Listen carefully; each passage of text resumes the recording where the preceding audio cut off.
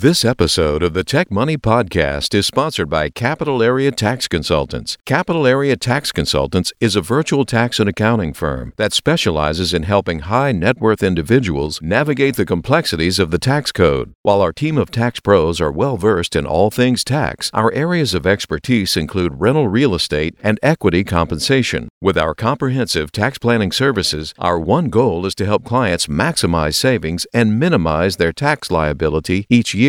At Capital Area Tax Consultants, we believe in pricing transparency and flat fees. Before engaging with us, you'll receive an upfront quote in black and white with a description of any services to be performed. This way, there are no hidden surprises. So don't wait. Reach out to us today to experience a better approach to taxes at www.capgllc.com. Again, that web address is www.capgllc.com.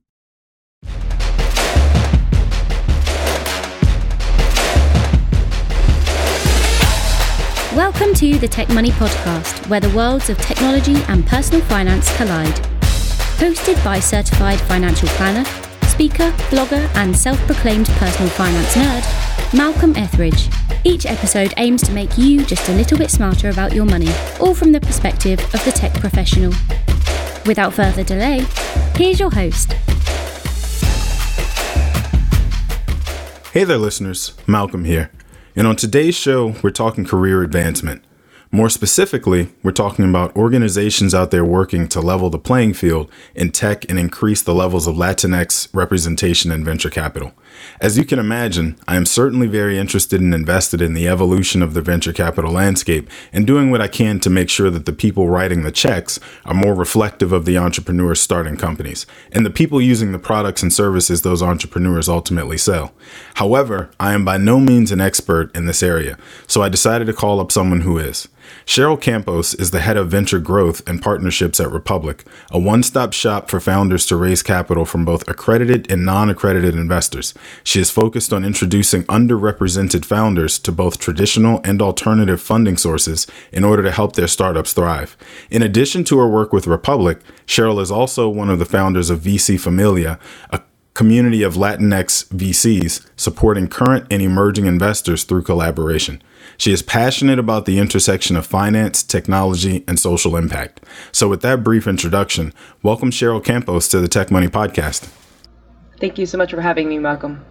Yeah, no, I appreciate you agreeing to do this. So Cheryl, I breezed through your resume pretty quickly in my intro. What else should I have included? I would say I break up my activities into three buckets. One, as an operator, as you mentioned, through Republic, which I have been there for almost 4 years now, which sounds kind of crazy, but I was employee number 10 and now we're over 300. So one experience that I feel has really changed how I look at the tech landscape, and we can go into that.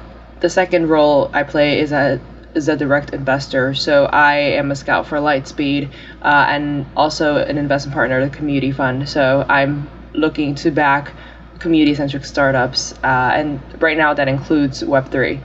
Last but not least, I am a community builder, as you mentioned, for VC Familia. We started that about a year ago, and quite frankly, it has thrived more than anyone had ever expected, with over 250 Latino VCs. And so that is something that I'm incredibly proud of because it shows the power of community. So those are kind of the three buckets I'd say really define the activities that I do day to day. And also, you're a proud New Yorker. So I guess that's a bit redundant, right? I've never met a not proud native New Yorker, so that part probably goes without saying. Absolutely. I was born and raised in New York, have really lived here all my life, and so definitely something that I'm proud of. Yeah, having grown up in the DC area and seeing all of the change that's happening around us, it's always important for me when I meet people that are like, "Oh, you're from DC," and I'm like, "And I have the birth certificate to prove it." So like, let's make the distinction here, guys. But so I read online also as I was preparing for this that you also model and act in addition to your work in VC and running a nonprofit organization. How do you even find the time to do it? Great question. I am grateful that I work in organizations that allow me to bring my full authentic self. And part of that really had to do with exploring my creative side, especially being here in New York, which is the mecca for finance and fashion. And so I asked myself, why couldn't I do both?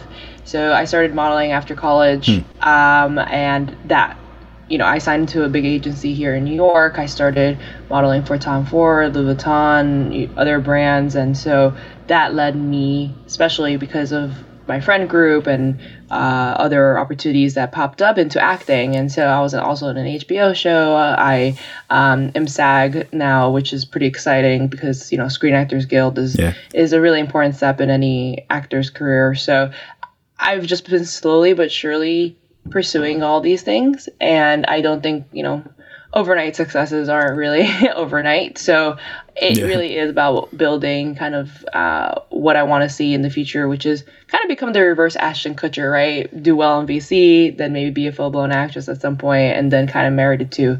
And so, that starts by laying brick by brick. As a person who also aspires to someday have a SAG card, I can completely appreciate what an achievement that actually is. Thank you. I get it. It isn't lost on me, the accomplishment that it is, while also having a regular full-time working person career. Yes. Right. But then to that end, I also saw a quote from you that I thought was incredibly powerful. You said that whether it's on screen or in the VC community, statistically, you don't exist. Can you say a little bit more about that? Absolutely. So representation in venture capital alone for Latinx folks is quite grim, where even just for Latinas in particular, it's about 1%. And that's being, I think, on the generous side. And so if you take that and add it to the amount of on-screen representation for Latino actors, I think you combine the two, and quite frankly, that's closer to zero. And so I firmly believe that we are at a time where being a multi-hyphenate is, a source of strength. And I want to make sure that in any role, any position that I have in my career, that I'm able to bring us, the multi-hyphenates, the Latinas, the folks in the space grinding, to make sure that we're painted in a positive light, and that we're really not just playing the game, but changing the game. Fair enough. So why don't you tell us about the work you do at Republic? You mentioned you started off as employee number 10, and you guys have already, in 4 short years, grown to a staff of 300 plus. What is the platform, and what do you guys do? Absolutely. So that actually ties into what I had just said, where we are disrupting the venture capital industry. We spun out of AngelList, which is a platform for solely accredited investors. And for those of you that don't know what an accredited investor is, it's actually SEC regulation that states that if you have a net worth of over $1 million, or you have an annual income as a single person of over 200K, then you can invest in high risk assets like startups, which, as we all know, have over a 90% chance of failure. And so that's something where non-accredited investors, so basically like 93% of America, did not have access to these wealth creating opportunities. And so we spun out of AngelList so that we could bring these opportunities to everyone around the world. And I was full-time employee number 10 back in 2018, but we technically started around 2016. And so it's been about a 6-year journey as a whole, but we really saw our growth through COVID, actually, where there was a mix of, folks understanding that private investments are something that they should have in their portfolio. I'd say that also community has become a really big growth hack for a lot of startups. And I think as a whole, people understood what we were bringing to the table. So venture capital is not the only source of capital that you can have, especially when you are growing fast. But you can also raise from anyone around the world through Republic that believes in your mission, that could potentially add value as an investor. And you can raise up to $5 million through our platform in any calendar year. So it's been really exciting to support over 600 companies at this point, and we're aiming to support another 300 this year.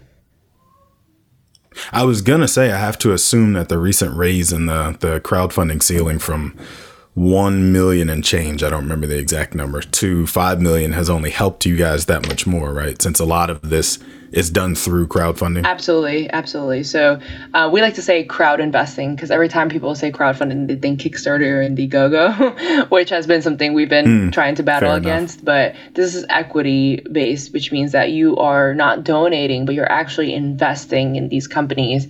And so our companies range from seed stage, so like they have traction, and they have revenue. And it goes all the way to Series B, Series C, where they're a little bit more mature. And that has been helped by that $5 million maximum cap that was raised from 1.07. Well, let's go back to something you were initially saying as you were describing you guys' platform and the spinoff from under AngelList, because actually the accredited investor rules and the SEC's regulation around this is something we talk about pretty frequently on this show whenever we discuss the world of venture.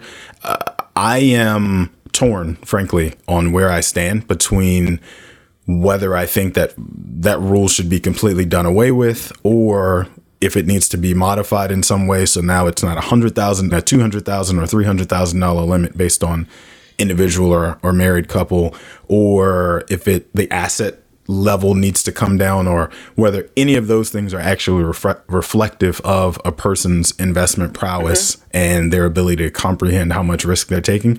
You said something that struck me, which was that about 90% of all startups fail. And we all recognize that as the risk that we're taking if we're investing in those companies. But then also that only about 7% of America has currently access to those types of investment options, because that too falls into the accredited investor population. And the question that I have after all of that buildup is, I assume I know the answer, but whether you fall on the side of everybody should have access to those same opportunities, meaning everybody should have the same opportunity to invest in the failing startups just as much as they have access to invest in the ones that do well, regardless of whether they have a higher income or higher asset total. So I think what my answer is, but I'll elaborate. Yeah. There is no crystal ball here in venture capital. Nobody knows what's going to really fail or succeed.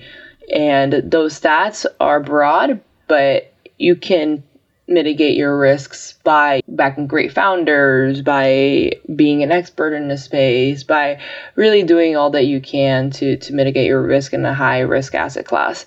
So that's generally what happens in VC, where a lot of times there's pattern matching. Many VCs go for founders who have come out of Harvard or Stanford, and they look for the pedigree checkbox, they look for the network, they look for the experience. And what ends up happening, quite frankly, is that a lot of the same founders get backed. And I think the stats are unfortunate that only 2% of female founders last year got access to VC funding, which I think is at this point sobering, because it was a record-breaking venture capital year in terms of funding. Same thing for Latino founders in the U.S. That number actually went down last year from 1.5% to 1.2%. And so that is something where we see that the system in itself is broken, and they are underestimating founders who do not come from those backgrounds that they want to see. And therefore, technologies that could change our entire life are not being funded properly. And it's that type of constraints, and the fact that a lot of underrepresented founders have to stretch a dollar so far, they have to do so much with so little, that imagine if we were able to give more and invest more into these founders, well, how much more they can impact our life.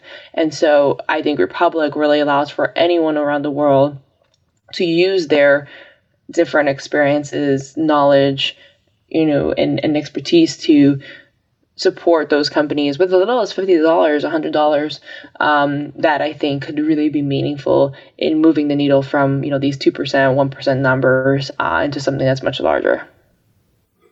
And that's the part that I see as the bigger opportunity, the bigger success story in the making, that, like I said, it just kind of keeps me torn. But from what I gather, right, from your previous interviews I've read online, from talking to you now, it seems like your overarching focus is on helping founders, Latinx founders specifically, find and raise money primarily from their own communities, like you just said, because that's the only way that they're going to get the opportunity to bring their big ideas to life. Do you guys have any, or do you have any success stories that you're particularly proud of in that space? Yeah, so that's, just to clarify, I am making sure that everyone knows that Republic is at least an option. So especially, particularly underrepresented founders that are in the space.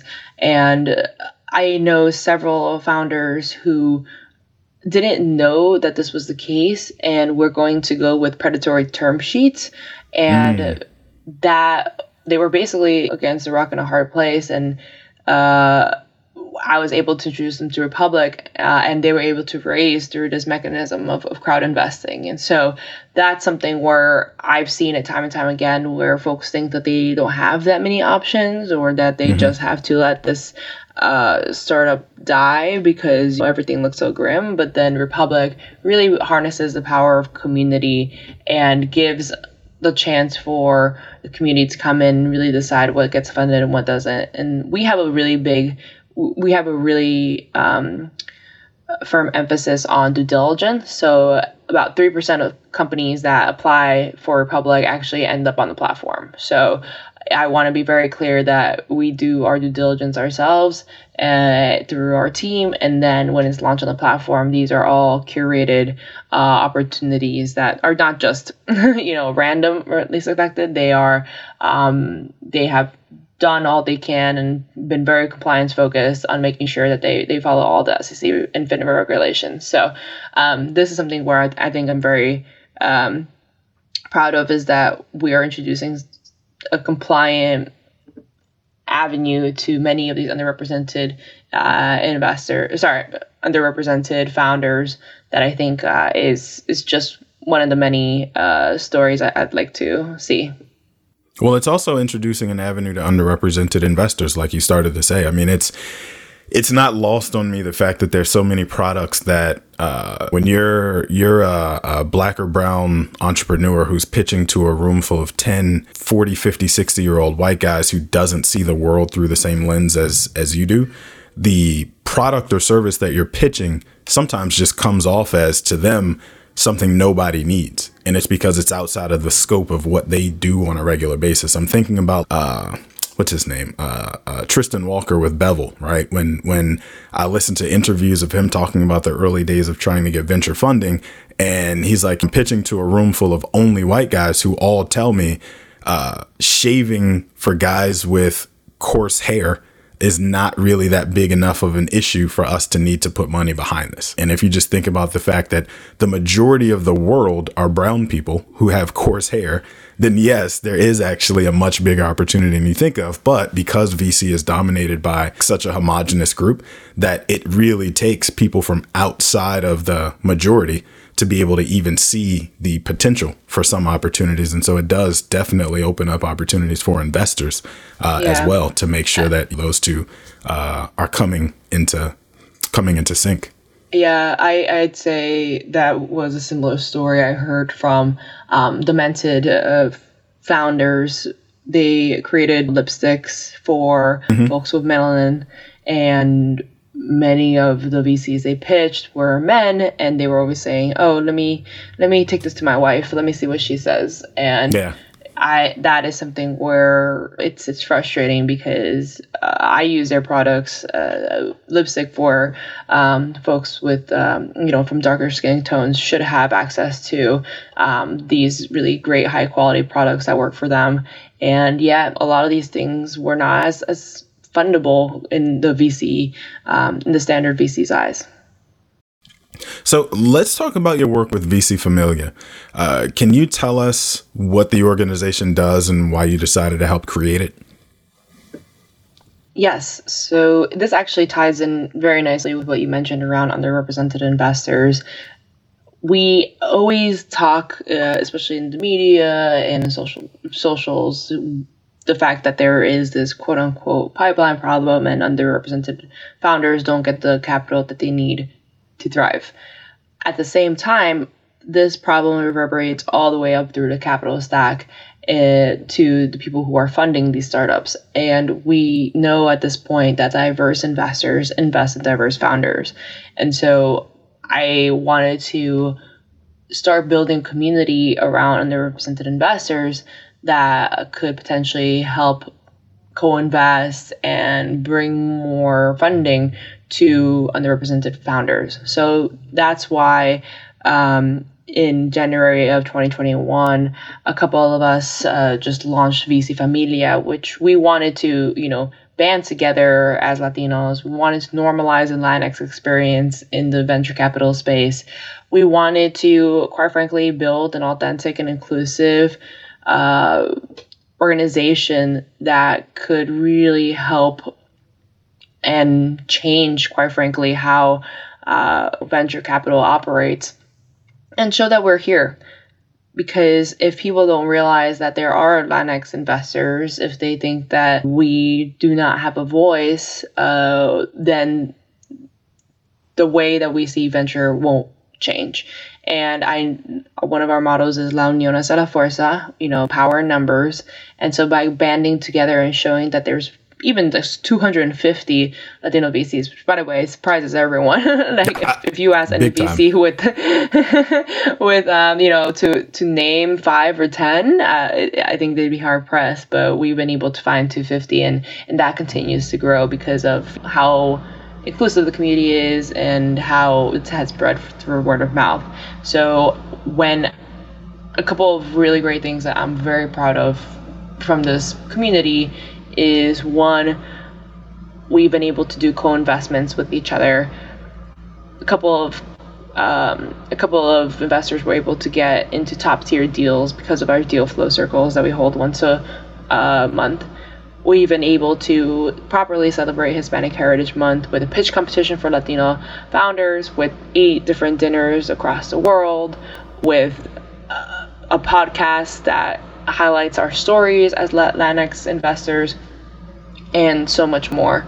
And so I think the network effects that have also come from it really include 10 million raised for emerging fund managers. So those that are building their own firms. And I think that's incredibly exciting because it really does speak to the fact that now if we have more Latinx check writers, that we hope that more Latinx founders get funded. So we are excited to be continuing this mission, and we have a couple of really exciting news coming up with some of our partners that have come in to support both investors and founders. And so you'll be hearing about those types of news shortly.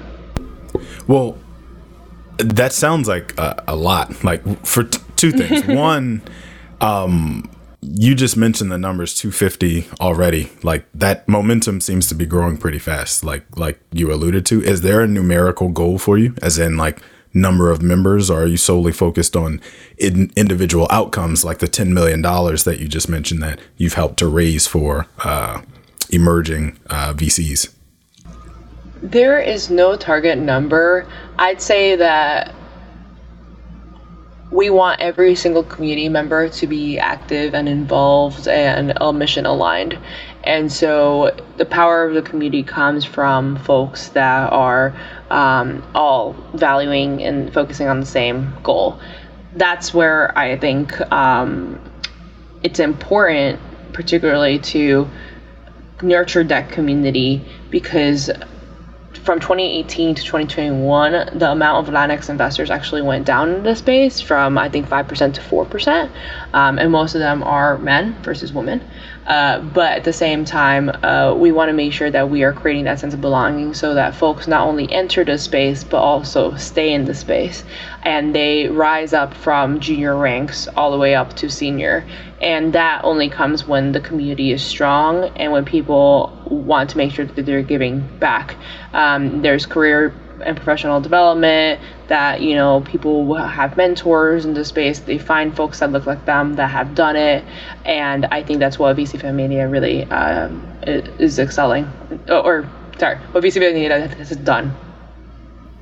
Let's stay there for a second, because you mentioned that stat a couple of times, and I want to make sure that we actually address it, because you guys, along with 5 other Latinx organizations, released a joint statement recently pointing out the fact that Latinx representation in startups declined, like you just mentioned, over the last couple of years. The numbers were already so low, though. I'm curious, how is that even possible that it would have declined in that time?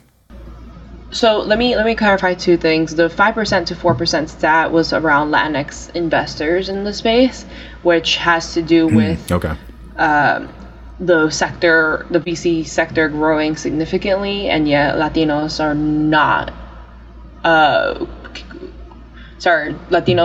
catching up with the pace, or they're not given the opportunities to break into VC that will allow them to stay at that 5% number. So that's one.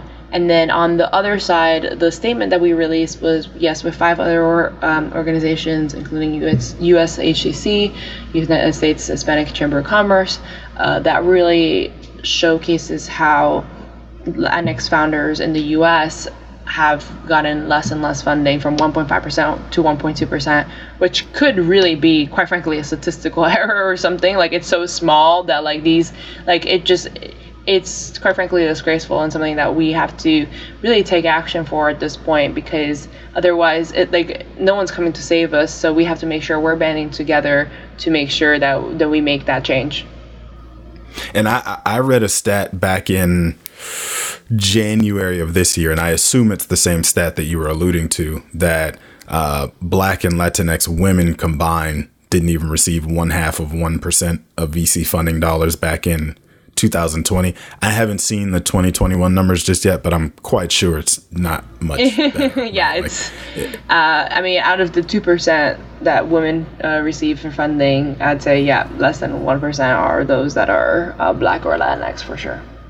And so I stuck there, and I keep pointing this out because I think it gets to the bigger mission and the bigger vision that you were starting down that path a little bit earlier in this conversation, which is that the folks who have the ability to write the check are the ones that are ultimately going to make the fastest and the biggest impact on these numbers that we keep quoting. So having folks at the partner level inside of a VC organization who have the ability to write a check, that's one huge tidal wave shifting, momentum shifter, if you will. And then also, as we really started off this whole thing talking about from a Reg CF investment perspective, having the people be able to vote with their dollars for whether they want to see that product or service come out into the marketplace or not, that also is going to shift those numbers more than any other mission statement or any other corporate impact attempt or whatever. It just seems to me like getting dollars in the hands of the people who have the ability to write the checks, who are also in the same friend groups and social circles as the people who you want to ultimately receive those checks. That is one obvious way to do it. And then also allowing the people direct access to vote with their checkbooks. Those are the 2 things that I see as the way to change those numbers. Absolutely. We see that there are a lot of firms, especially after George Floyd and just folks calling out how homogenous VC firms are.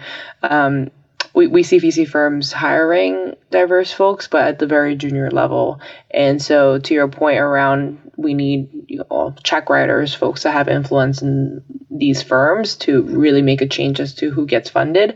I think a lot of our 250 that we have right now in VC Familia skew young, and that's why I put that emphasis on career and professional development so that they could have mentors that look like them, that have gone through similar experiences, and that can give them good advice for, rising up the ranks and then becoming a check writer. I think is incredibly important and underlines why we started VC Familia in the first. What has been the response since you guys started from the VC community as a whole, right? Any of the bigger, I hate to use this phrase, but brand name, for lack of a better way to say it, better capitalized firms, that's probably the better way to say it.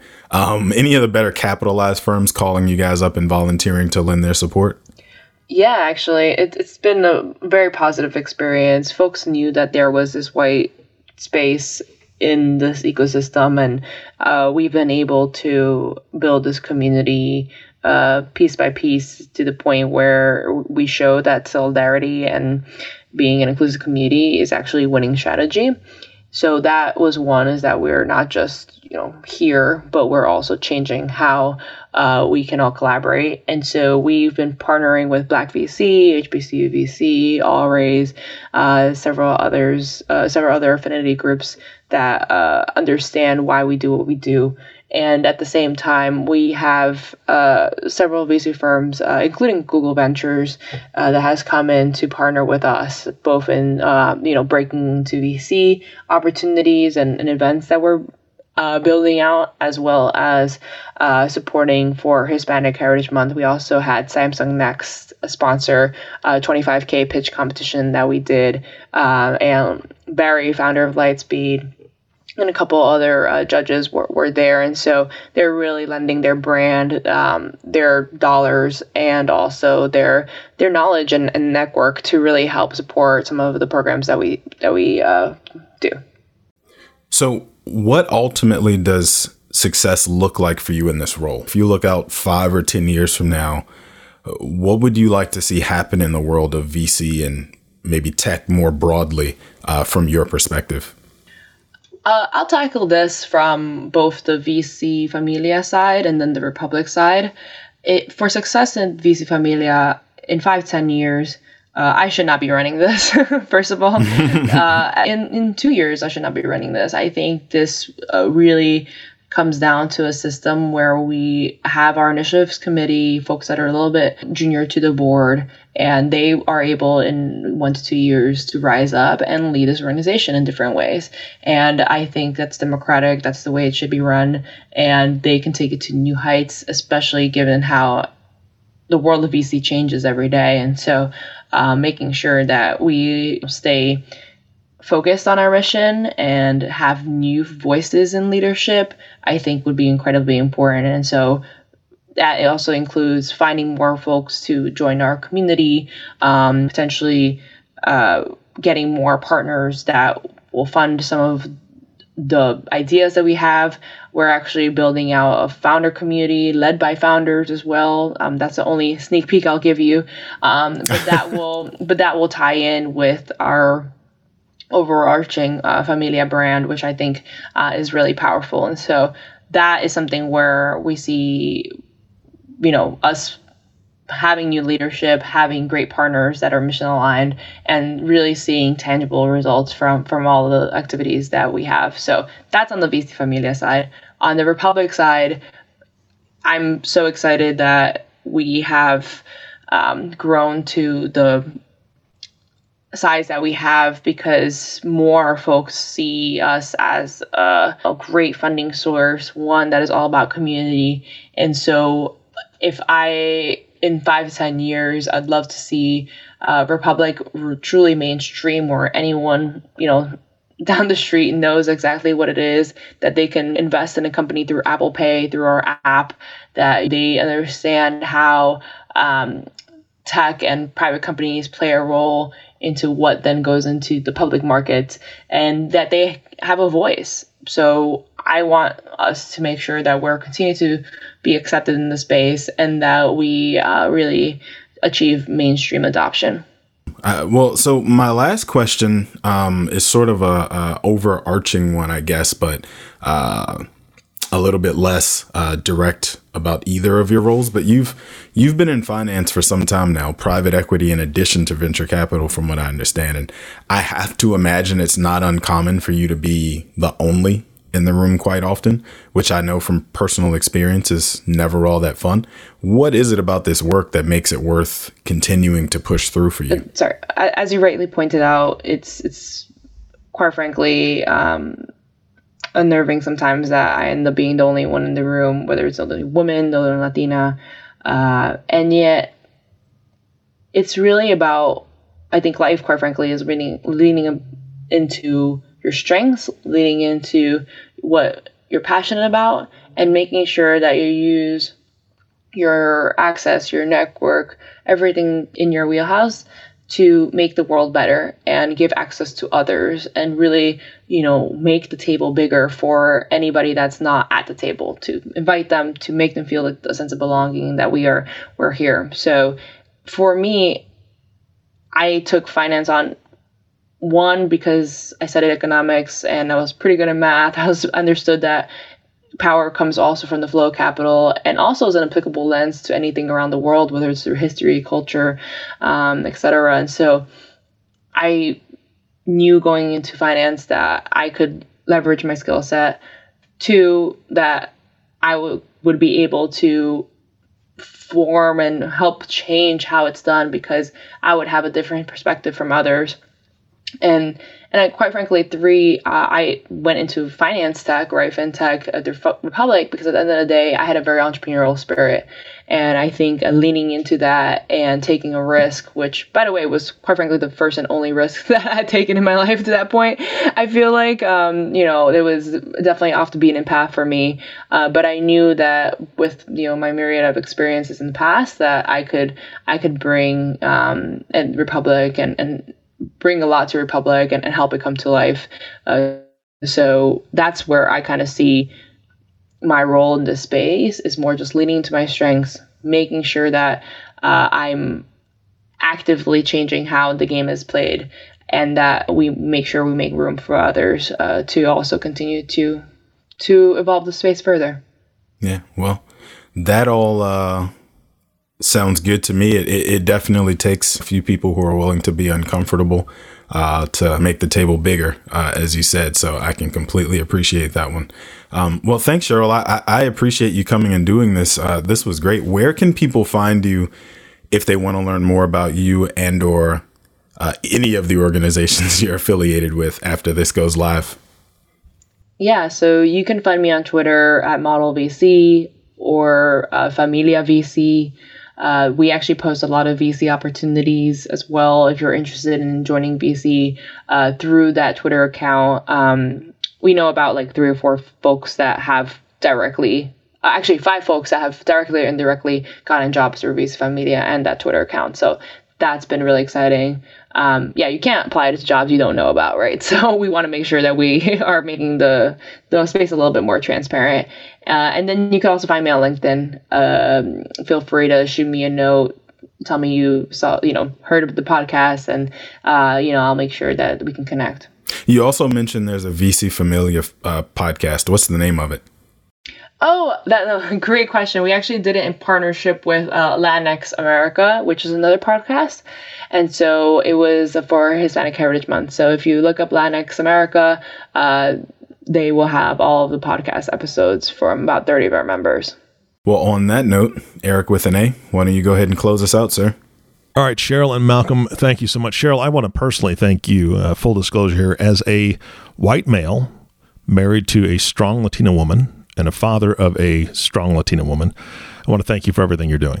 I don't think enough people use the power of themselves where they're at in the moment to better other people's lives. And that's exactly what you're doing. So thank you so much for doing that. And thank you for being on the show. And of course, Malcolm, thank you for bringing her on the show. And our last thank you always goes to you, listening audience. Thank you so much for tuning in and listening to the Tech Money Podcast with Malcolm Etheridge. If you have not subscribed to the podcast yet, please click the subscribe now button below. This way, when Malcolm comes out with a new podcast, it'll show up directly on your listening device. We humbly ask that you share this podcast and leave a review, as it'll help others find the show. You can connect with Malcolm on social at Malcolm on Money. We'd love to hear from you and answer any questions you have. and you can do so by emailing them to podcast@techmoney.com. Thanks again for listening today. For everyone at Tech Money, our hope is that this show helped make you a little smarter about your money.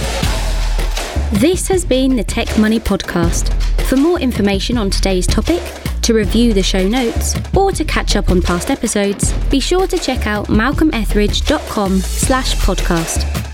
And if you have an idea for a show topic that you'd like us to cover, or you want to send us feedback, the web address again is malcolmetheridge.com. You can also find Malcolm across all social media platforms at Malcolm on Money. This episode was written and created by Malcolm Etheridge, with the production, the editing and sound controls powered by Proudmouth. This has been a Malcolm on Money original. Thank you for listening. The information shared in this recording and by its guests represents the views and opinions of the guests and does not represent the views or opinions of the host. This content has been made available for informational and educational purposes only. This content is not, nor is it intended to be a substitute for professional financial advice. It is always recommended that you seek the advice of your financial advisor or other qualified financial service provider with any questions you may have regarding your personal financial situation.